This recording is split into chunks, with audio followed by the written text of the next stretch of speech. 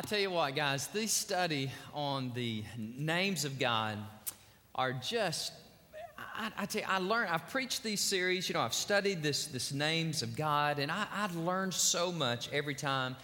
And I pray that you're being encouraged, your soul is being blessed, and your spiritual life is being greatly augmented and encouraged. Today we get to study this name, Jehovah Rohi, which translation, the Lord is my shepherd.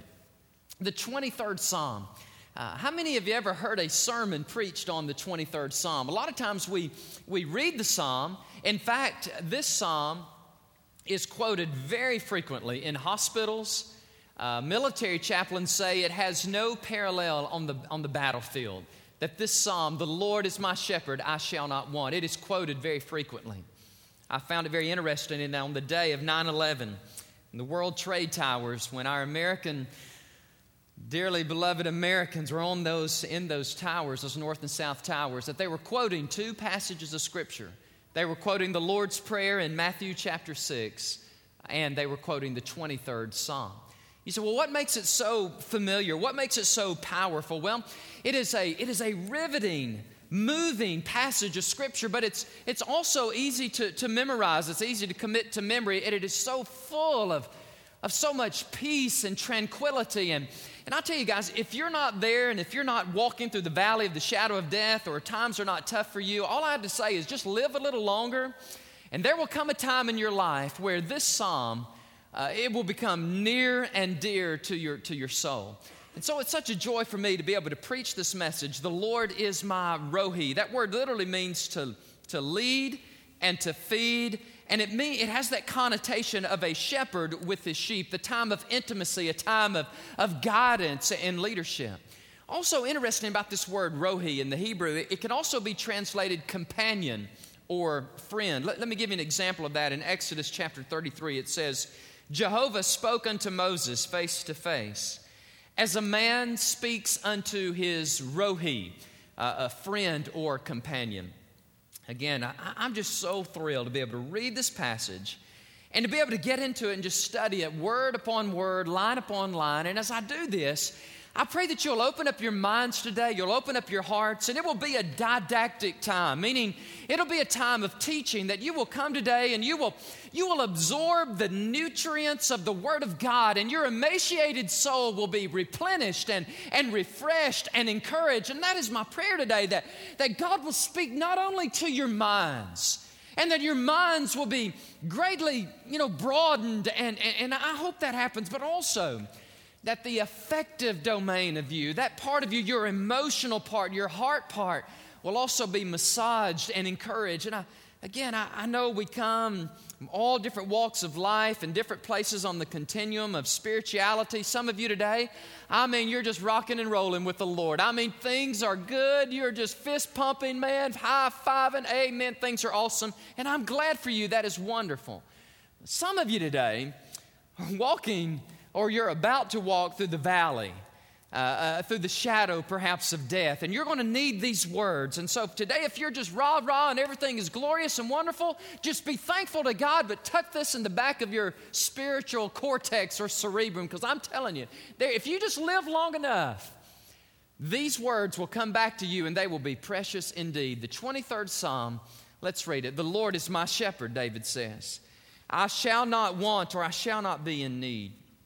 He makes me to lie down in green pastures. He leads me beside the still waters. He restores my soul. He leads me in the paths of righteousness for his name's sake. Yea, though I walk through the valley of the shadow of death, I will fear no evil, for you are with me. Your rod and your staff, they comfort me. You prepare a table before me in the presence of my enemies. You anoint my head with oil. My cup runs over. As the King James Version says, it runneth over. My cup runs over. Surely goodness and mercy shall follow me all the days of my life, and I will dwell in the house of the Lord forever. What rich, picturesque, poetic language that David uses. And I remember he writes this About 3,000 years ago, 1000 BC, before the time of Christ. And yeah, isn't it interesting that the Holy Spirit would inspire him to write in a way that he uses motifs or he uses metaphors, analogies, similes. He uses things like shepherding and banqueting halls. And by the way, here we are 2,000 plus or 3,000 years removed, and we still know what a banquet is, and we still know what a shepherd is. And so it's interesting how these words, they are timeless. They transcend time, and they apply to us whether we lived 3,000 years ago or whether we live today in 2010 on the precipice, on the eve of another year here in 2011. I want to study this passage with you today, and I just want to walk it through and just unpack it for you. And by the way, I'm just delighted to do this. I am just thrilled to be able to share God's word with you, and I pray, as I said a moment ago, that your hearts are encouraged and massaged, but also your minds are broadened and you think deeply with God today. First of all, is a word of declaration. There are two words of declaration I want to give to you in verse 1, and they're simply stated. Number one, the Lord is my shepherd. That's declaration number one, and that is a powerful motif to say that God is a shepherd. And by the way, David, who wrote these words, he knew exactly what he was talking about because he also was a shepherd. In 1 Samuel 16:11, it talks about the young shepherd boy David. He is out tending or keeping the sheep.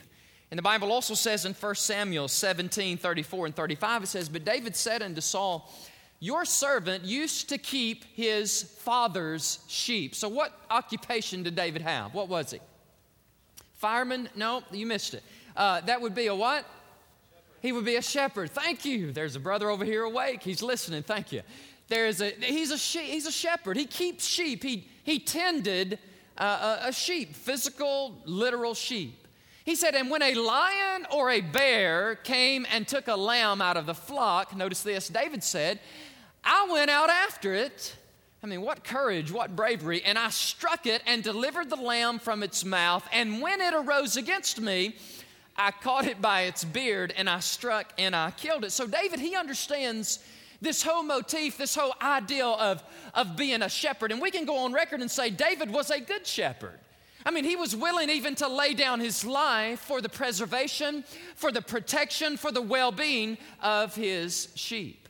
The Bible says this about our God. I mean, you see it there on the screen. It says, "Give ear, O shepherd of Israel, you who lead Joseph like a flock, you who dwell between the cherubim, shine forth." Let me give you the next one. Psalm 100, verse 3 says, "Know that the Lord, He is God. It is He who has made us, and we have not made ourselves." Man, what an awesome word for our erudite, sophisticated culture in 2011. We still are not God. We still have not made ourselves. God Almighty, you have made us. Now watch this analogy. We are your people, and we are the sheep of your pasture. Listen to this excerpt I found. It just gives, if I was going to entitle this, I would call it Sheepology 101. Listen to the description of a shepherd in Palestine when this was written. Listen to these words. "Shepherding does not change much in Palestine, where the wild beasts still descend upon unprotected sheep and suddenly destroy them. The Palestinian shepherd, he lives day and night with his beloved animals. He establishes a degree of intimacy with them which is touching to observe. He calls them all by their what? What do you think? He calls them by their name. Can you imagine that? Shepherd calling sheep by their name, and they recognize him, they hear his voice, and hearing his only they heed. He protects his sheep from thieves and preying animals who would devour them at night. He sleeps with them in the opening of the often makeshift sheepfold, and they, sensing his watchfulness, they fear no evil. He provides pasture and water, even in the wilderness, and even in the presence of their enemies. And they, look at this, they cast all their anxiety upon him, this physical, literal shepherd, with his sheep, and they are fed. There is a singular communion between a shepherd and his sheep, which, after you visit Palestine and observe it, it is an apt description of the 23rd Psalm, which says, "The Lord is my shepherd, and it is strangely moving." End of quote. Thank you, Nathan Stone. David says, "The Lord is my shepherd. He is my God. He is my protector. He is the one that oversees my life, and in His providence and in His sovereignty and in His governance, He knows what is best for me. He has created me, and He watches over me, and He leads me." Ooh, listen to this word. He leads me, He feeds me, and He intercedes for me as my shepherd. Some of you look at me, "Well, I don't need that. I kind of take offense at the Bible calling me a sheep. I'm not some dumb, bone-headed sheep." Guess what? Yes, you are. We are sheep. And the analogy says we stray and we go our way, and we need, listen, whether we realize it or not, we need a protector. Some of you guys, some of you male, tough guys, "Oh, I don't need no protector. I'm my own protector." Let me tell you something, guys. There comes a day when everybody's going to need a protector, and if you don't believe it, just die. Just die one day. The young may, but the old must. And there's coming a day when we are entering into the portals of death, the deep, raw throat of death. And when we die, let me tell you something, friend, you'll be looking and saying, "Whoa, where's that message? Oh, hello, where's that sermon about God being my shepherd?" More about that in a moment. Declaration number 1, the Lord not was, or not the Lord may be, or the Lord in the future. No, the Lord, current, present tense, is my shepherd. Let me give you another word of declaration. As a result of that, we shall not be in want, or we shall not need. Let me give you some definitions of this Hebrew word. It means to fail, or to lessen, to be abated, to decrease, or to make lower. The good shepherd of our souls says, "You shall not be in want. You shall not be in desperation. I will always comfort you. I will always be there for you." What are you saying, preacher? Are you saying that if I am a Christian, if I know this awesome God about which you're speaking, that I will never have difficulty in my life, I will never go hungry, or I will never have pain, or the vicissitudes of life will never overflow my soul like an avalanche or like a great turbulence? That's not what I'm saying. In fact, the Bible never says that God will exempt us, that He will always preempt and remove us from difficult circumstances. No, not at all. If I understand anything about the Bible, it's this: God never promises that we'll never have a bad day. He just promises that He'll go with us through that day. That's the beauty of knowing God as our shepherd, that in the end, He's always with us, and He guides us, He leads us, He feeds us, He intercedes for us. He superimposes His will. He guides us in His governance and His sovereignty. So we can say with David of old, with this declaration, "The Lord God, You are my Rohi, You are my friend, and You are my shepherd, and I shall not be abated or lessened or weakened. I will walk in victory." Listen to the way one pastor put it. It's pretty, as pastor out of California, listen to what he said. He said, "We convince ourselves that life will be better after we get married, have a baby, and then another. Then we are frustrated because the kids aren't old enough. We believe that we will be more content when they get older. Well, the kids become teenagers, and we're frustrated that we got to deal with teenagers." You hear this? This angst of life, never being satisfied, always reaching for something more. Okay, he says, we tell ourselves that our life will be complete when our spouse gets his or her act together. That's just what I need. They just need to get right, and then I'll get a nicer car, and then we'll go on a nicer vacation, and we'll get a better home, and then eventually we will retire. And yet, it never satisfies. We live in the generation of the half-empty cup, and the content that fills that cup is fear. Fear that we don't have enough. Fear that we're not valuable. Fear that we will be forgotten when we die, and fear that we will face God unprepared. We see a tremendous contrast in what the writer of the 23rd Psalm expressed and what our own hearts contain. How? How could someone write with such contentment and security before the time of hospitals, penicillin, and 401ks? End of quote. I like that. You know how he could do that? Do you know how he could say, "I have no fear, I have no trepidation, I do not worry, because the Lord God Himself is my shepherd, therefore I shall not lack. I shall not want, I shall not fail, because the Lord himself is my shepherd. Declaration number 1. Now let me get to the description.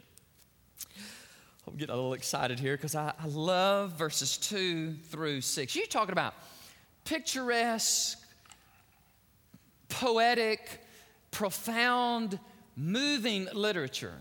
The 23rd Psalm is absolutely riveting. And I just want to unpack it with you. I want to walk through with you the descriptive phrases in this psalm. Number 1, for example, it says that the Lord, he makes me to lie down. I phrase this, he gives provision. He provides for me. He provides rest, restoration, and leadership. I talked to one lady one time, Dr. Heidi. She had just had back surgery, and she says, I'm really active and I'm really busy, but the Lord has made me lie down.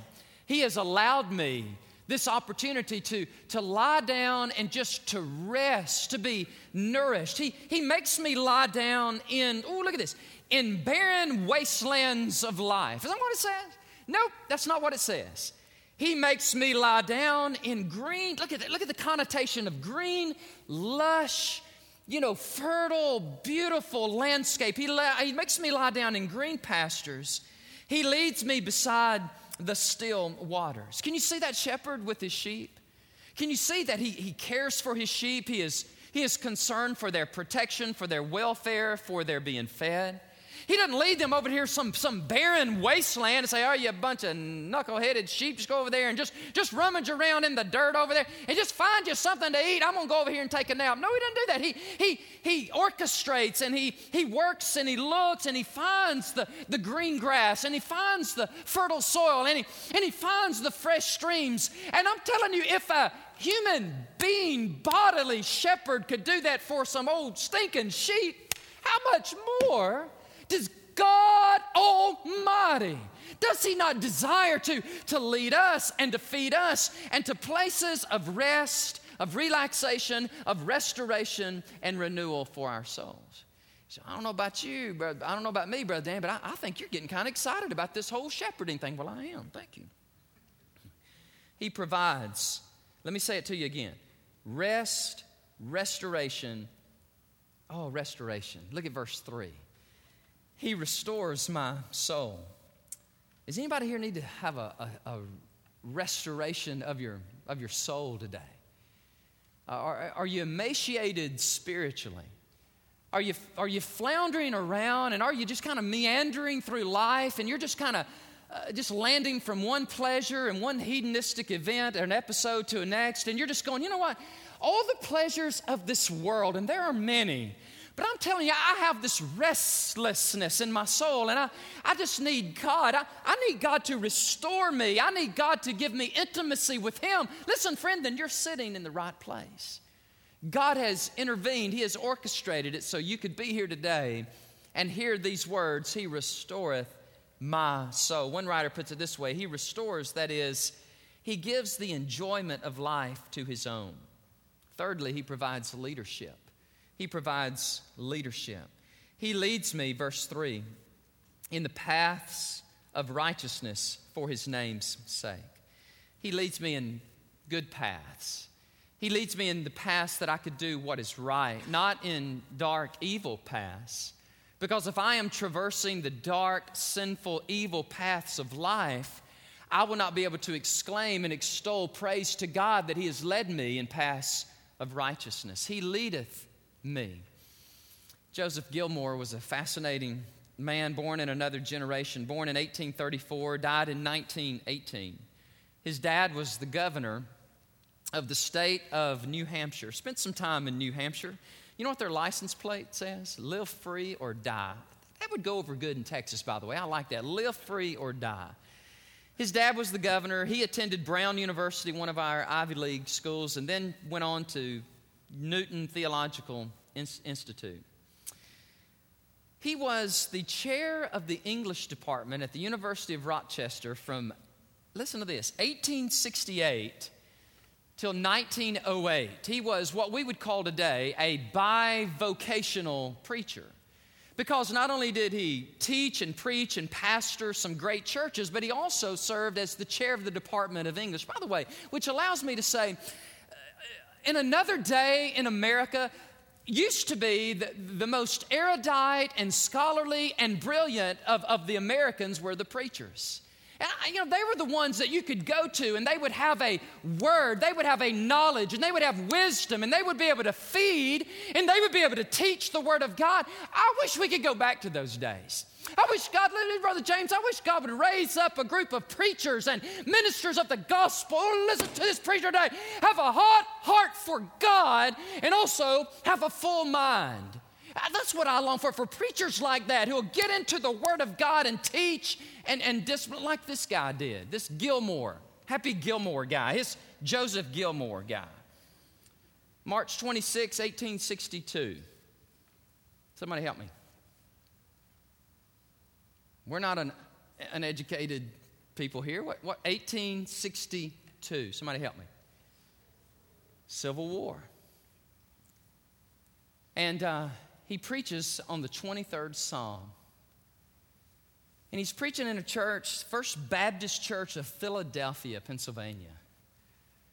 This erudite, scholarly English professor preacher. And after he preaches, he walks away and he goes to a friend's home, and he's so broken, he's so burdened for America. He preaches on the 23rd Psalm, and yet we are in a calamitous, in a horrible way. A war between the states.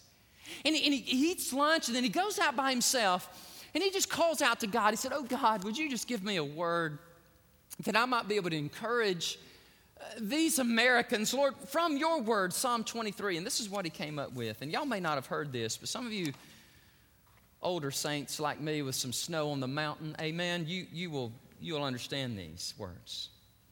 Brother Terry, listen to this.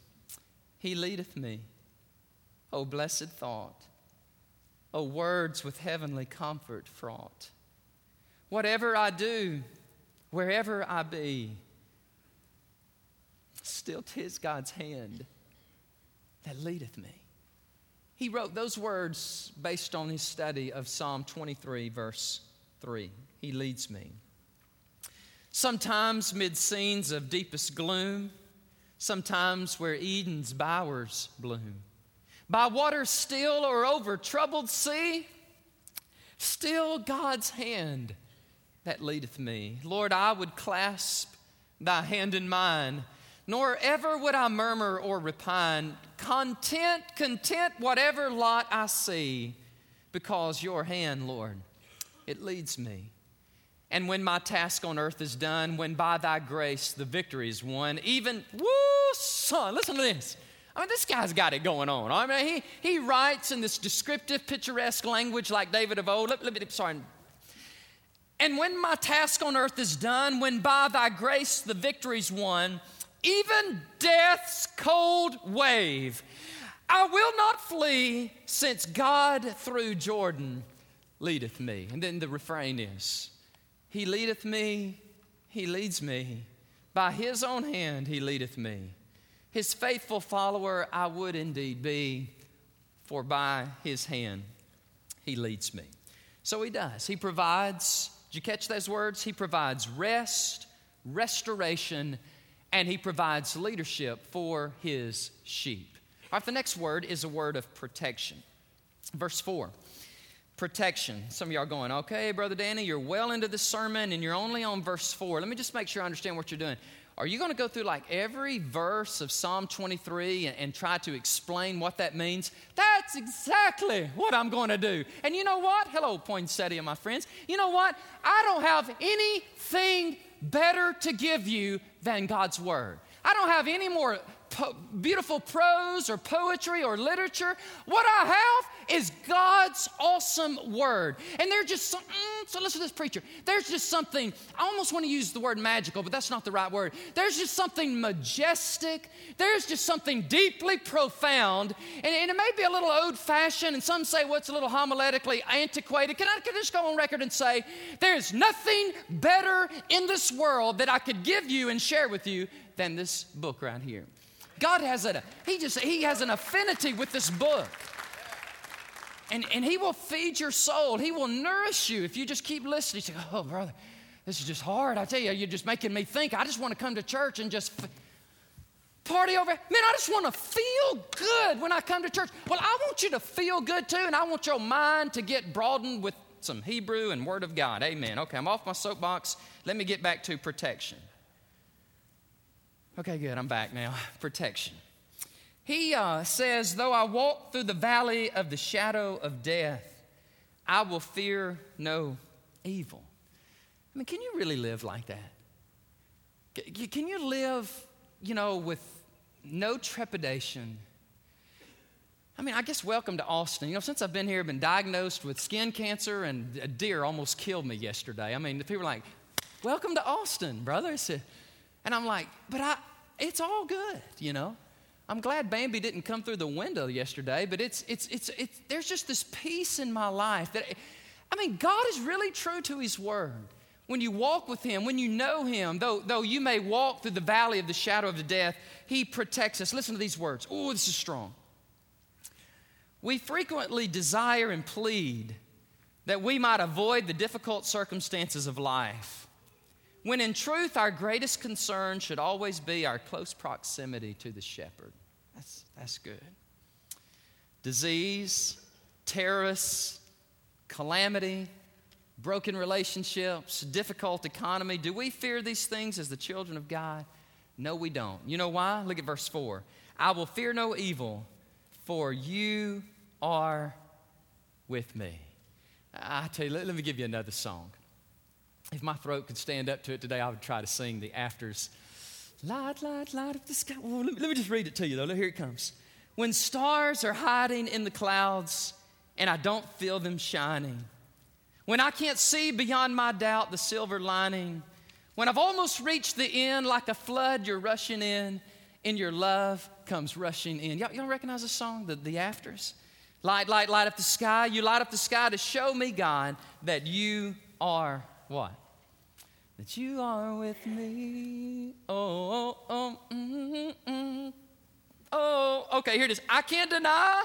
No, I cannot deny that you are right here with me. You've opened up my eyes. I wonder if he was reading the 23rd Psalm, because God, you are with me. Therefore, I do not fear, because I am greatly protected. Oh, look at this last part, verse 4. For your rod and your staff, they comfort me. Now, the word rod there, it literally is like a little cudgel. You know what a cudgel is? Kind of like a rounded piece of wood. And this shepherd, he would take that stick, that rod, and he would stick it in his belt. And if someone would try to come and steal his sheep, or if there were some wolf or some predator would try to come out and consume his sheep, well, that shepherd, he would take that rod, that cudgel, and he'd just beat them with it. And he would fight them off. Because why? Because, listen to this, he is the shepherd, and these are his sheep. And his dead level best, he wants to protect them and care for them. And what about this next word? Your rod is with me, and also your staff. Now, this word staff, this is a longer piece of wood. This is, could be like 6 to 8 feet long. And, a shepherd, he's taking care of his sheep. And sheep, they're just dumb animals sometimes, okay? They just kind of move off the path, and they're supposed to be up here on the path, where it's safe and protected. And they just meander, and they get in the bushes, and they start hiding, and they start rummaging around. And that shepherd has to take that long staff, and sometimes he would even take it, and it would kind of have a crook on the end, and he would pick it up, and old sheep feet be dangling, and he would bring him back, and he would put him on the ground. And God gave me a word this week. And listen to this word he gave me. The good shepherd protects his sheep from predators from without, and he protects us from wandering tendencies from within. You see, God is the good shepherd. He protects us, he guides us, he caresses us, and when we get off of the path, Like some of you today kind of getting off the path of righteousness, the path of where you need to be in your marriage or where you need to be with your kids or what you need to be thinking, what you need to be doing, and you meander and you roam around and you get away from where God wants you to be. Aren't you so glad today that God loves you? That He cares for you? Thank you, Brother Terry. He's not just up in heaven going, Shazam, kabam, I'm going to shoot you dead, you reprobate heathen. He doesn't do that. I mean, He could do that. And He would be totally justified because He is good and awesome and holy and we are unjust. And yet He leads us and He brings us back. So He provides for us, He protects us, and He prospers us. Look at verses 5 and 6. You prosper us. Go, God, thank you. You prepare a table before me in the presence of my enemies. Isn't that neat how God does that? He just honors His children. Some of you today are having some hard times and you've got some enemies, you've got some difficult people. And it's interesting how God He just gives you peace and tranquility and He honors you and He exalts you, He elevates you. And your enemies, they can't do anything about it. Why? Because the good shepherd, He is prospering you, He's blessing you. And so He says, you anoint my head with oil. In this time frame, 3,000 years ago, and now we've moved into this banqueting motif, out of the shepherding motif to the banquet hall. In the banquet hall, if you were the honored guest, this is what would happen to you. You say, ooh, that's gross, but really, it really wasn't gross at all in this setting. What they would do, they would sit you down in the honored seat, and the host or the owner of the home, he would break out the olive oil, and it's mixed with this perfume, and it smells wonderful, and you're sitting there, and they break it open, and they pour it over your head, and down your Middle Eastern beard, it drips, and everybody is applauding you. They are blessing you. There's something favored and special about you because you are now the honored guest. And David says, that's what God does for me. He anoints my head with oil, and my cup runneth over. And then he gives these awesome words, surely goodness and mercy will follow me. I tell you guys, this is so rich. This Hebrew word goodness is this word tov, and it means bountiful, blessed, cheerful, prosperity, welfare, and wealth. He says, and God's goodness and God's hesed. Now, this is a Hebrew word that is so prominent in the Old Testament. It's one of the most descriptive phrases of God, this hesed. It means loving kindness and loving favor. Surely goodness and mercy, they pursue me, they follow me. Oh, look, Great Hills, look at this. Not some of the days of my life, but all the days of my life. I have God's goodness. I have God's favor on me. And look at the way he ends it. And I will dwell in the house of the Lord forever and forever. There's no ambiguity here. There's no stuttering. David says, I have this peace and I have this confident assurance that I know that as I've traveled and I've walked with God here on planet Earth, when I enter into the deep, raw throat of death, and I know I must one day, that even then there, oh God, your hand leadeth me and guides me, and I will dwell in the house of the Lord forever. Reminds me of a passage of Scripture in the New Testament, 1 John 5:13. You remember this? You ever seen this? These things I've written unto you who believe in the name of the Son of God, that you may know that you have eternal life. Are y'all okay? That you may what? That you may hope, that you may perchance, that you might know, that you may have, that you may know that you have eternal life, and that you may continue to believe in the name of the Son of God. So, we've looked first of all at the declaration, the Lord is my shepherd, I shall not want. And then verses 2 through 6 are these beautiful, graphic, picturesque, poetic words of God's provision, God's prosperity, God's protection. And yet I want to end my time with you today with this word about decision. Because the 23rd Psalm, it is so riveting, it's so powerful. You cannot just approach it with this laissez-faire, take it or leave it. It really culminates, it brings you to a point of decision. Some of you here today you don't know the Lord as your shepherd. And he loves you. And our music pastor was pleading with you a few minutes ago, as I'm going to be pleading with you now, that if you don't know him as your shepherd, as your king, as your God, that you would surrender your heart and your life to him. And I'm bringing you to a point of decision. Look at this. It says, Jesus said, I am the good shepherd. The good shepherd gives his life for the sheep in John 10:11.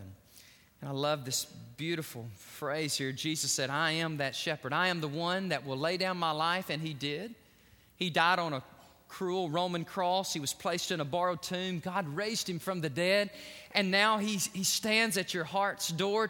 He invites you to say, come into me, Jesus, be my Lord, be my King, be my Savior. And so I invite you today, if you don't know the shepherd, if you've never had a time in your life when you entered into his sheepfold, then I invite you to do that today. Some of you are here today and you say, well, thank you, Pastor, but I do know the Lord. And but if I could just be real honest with you, I get real nervous when I start thinking about death. You know, death, that moribund, morbid thought of dying. You ever heard that little phrase? I think I said it a moment ago, the young may, but the old must. I mean, all of us at one point or time, we have to enter into the portals of death. Our eyes close and they open no more. Well, what happens then? Have you ever thought about that? Well, what's going to happen to me when I die? Will the Lord be my shepherd then? Will he lead me even then? One of the great preachers in yesteryear was a man by the name of Alexander Maclaren. Alexander Maclaren lived in Scotland, and as a 16-year-old young man, he took a job a few miles from his home in Glasgow, Scotland. And him and his dad had this unique relationship. I wish we had more father-son relationships like Alexander Maclaren and his father. And his father said, now, son, I know you're out of school, it's summertime, and you're going to get a job. You're going to get a job, and you're going to work, and this is really neat, and I want you to come home every weekend. And so he goes off. It's about 5 or 6 miles, and back then they just walked everywhere. Okay, this is 19th century Scotland. And he said, I want you to, walk on over to your work, and then Friday, when you get off, I want you to walk back home Friday night. Well, there's only one problem with this. Alexander Maclaren knew it. He was like, oh, Dad, excuse me, but why don't I just sleep Friday night, over here in this city, and then the next morning I'll get up and I'll walk the 5 or 6 miles on over to Glasgow to our home. And his dad said, no, son, that's not what you're going to do. I'm telling you, after you get off work, I want you to walk home. And Alexander Maclaren's going, no. And he didn't verbalize it because he didn't want his dad to know how fearful he was of that ravine. That ravine. It was this dark hole, basically, in between his workplace and where he lived in Glasgow. And he would have to go down into this deep, dark ravine, and you can imagine the stories they had. Oh, the ghosts and the goblins live there, and young boys go in and they never come out alive, okay? He's just like petrified. He's fearful, and he's going, he goes, Dad, I'll just spend the night. It's no big deal here on Friday, and I'll just get on up Saturday. He said, son, are you listening to me? You and I have never been separated this long. And I know me, I'm going to be waiting to see you on Friday night. Wouldn't it be awesome to have a dad like that? Wouldn't it be cool to have a dad like that? And why don't you just come? Why don't you just do what I'm telling you, son? He says, okay, well, guess what? Monday. Guess what he thought about all day Monday? Guess what he thought about Tuesday? The boy could hardly sleep. He was so fearful because he knew Friday night was coming. And he knew he was going to stand on the precipice, and he's going to look down in that deep, dark ravine, and he's just going to be scared out of his mind, and he's going, what am I going to do? Sure enough, Friday came. He got off work, he ran, he tried to outrun before the sun went down, but he didn't make it. Sure enough, he got to the precipice, to the edge of the ravine, and he's going, oh, mercy. He's just scared out of his mind. He's going, what am I going to do? He goes, I got to go through this dark ravine with ghosts and goblins galore, and I got to do this. And he's like, I just can't. And he's just fearful, so fearful. And then he said, but I've got to. And then he looks, and lo and behold, he sees something. Of course, you always see something, whether it's there or not. He goes, no, that's just not something. That really is something. And he looked, and he goes, that's something coming out of the ravine there. And he says, and I turned to run. Let me just let him describe it. I turned to run, but I looked one more time at the figure approaching, and up out of the darkness and into the pale light,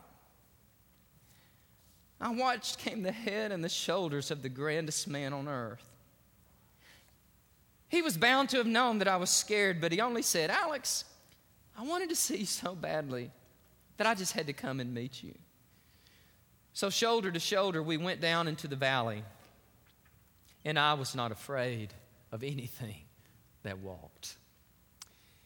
The Bible says if we, as earthly fathers, human beings, know how to give good gifts to our children, can you exponentially multiply that 1 billion times over, that Almighty God, He knows how to give good gifts to His sheep. You know, guys, I'm just so thrilled today to know that when you know the Lord, He will bless you and guide you in this temporal life. But when you die, when you close your eyes, and by the way, guys, none of us are guaranteed another moment. I mean, we could go out here and something tragic could happen. It doesn't matter if we're young or if we're older. We could die. And if we know the Lord, can y'all imagine? Can you imagine when you close your eyes in death and you look, and there's the great shepherd of our souls, Jesus Christ, the risen King, and He wraps us up in His arms and He takes us to be with them in heaven. My land, that just about will make you thrill deep within your soul. I'm going to ask you if you'd bow your heads and close your eyes with me for a moment, and I want to revisit this concept of decision. And you're here today and you don't have that tranquility and that peace in your soul. I'm so glad that you're here today. And your decision is I tell you, it's so important. It's a life and death decision. I want to invite you today. There's never been a time in your life when you asked Christ to be the Savior, the King, the shepherd of your soul, that you would invite Him into your heart right now. That you would tell Him, you would say, God, I know I need you. Lord, my life is in a mess. I'm just meandering around on the highway of life, Lord, just going from one pleasure stop to the next. But God, it's not satisfying me. Lord, I invite you today. Would you come into me and would you save me, God? Would you be my God? Some of you today need to do that. I tell you, you really do. Would you confess your sins to the Lord today? Would you, by faith, put your trust in Him, the shepherd of your soul? You say, well, what do I need to do? Well, here's what you need to do. You need just to be real with Him and just be transparent and say, okay, God, I need you, and I give you my life today. Would you come into me, Lord, and save me by your blood that was shed for me on this cross? By faith, God, I trust that you are the King, the shepherd, that you died, that you arose from the dead, and you love me. And so today, Lord, I give you my life. With your heads bowed and with your eyes closed, I'm just so honored to pray for you today. There are others that are sitting here, you know the Lord, and you know you're on your way to heaven, but you just kind of been walking with God at a guilty distance, and as a sheep that kind of strays from the sheepfold, that's you today. And God now is gently, or He may not just really be gently, He may otherwise just He's kind of knocking you on the noggin, and He's saying, come on back. It is safer, it is more peaceful, and I invite you to come back to me, to my people. And so I invite you to do that today. Lord God, I just want to thank you for your word. Lord, I thank you that it is so rich and it's so meaningful, God. It's so powerful. And Lord, I just ask you today to speak to people's hearts and draw them into intimacy, into relationship with you. Lord, for some, the very first time.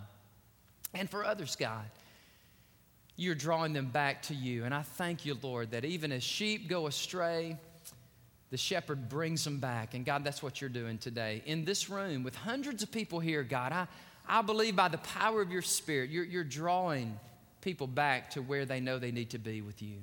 And so I thank you for that. And I pray, Lord, now as we stand in a moment, during a time of invitation, that Father, some will sing, and I'm glad they will, and others, Lord, they will they will come forward and they will make amazingly important decisions.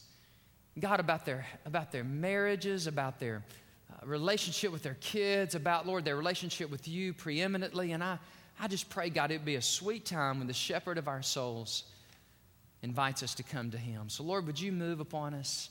And I pray this in Jesus' name. Amen. Would you stand with me, please? Stand to your feet. God bless you. Terry's going to lead us as we sing.